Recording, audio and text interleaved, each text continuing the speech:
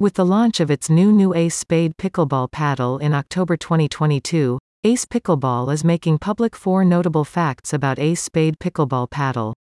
This will definitely make fans and consumers within the pickleball paddles space pretty interested.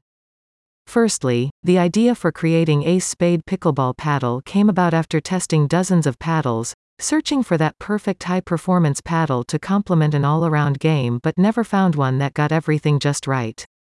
This means that the Ace Spade exhibits a combination of properties that can be found in other pickleball paddles.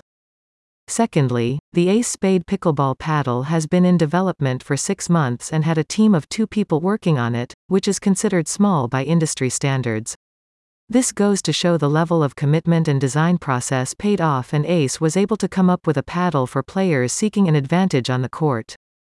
Thirdly, the Ace Spade is a high-performance paddle that can be used by beginners and advanced players alike.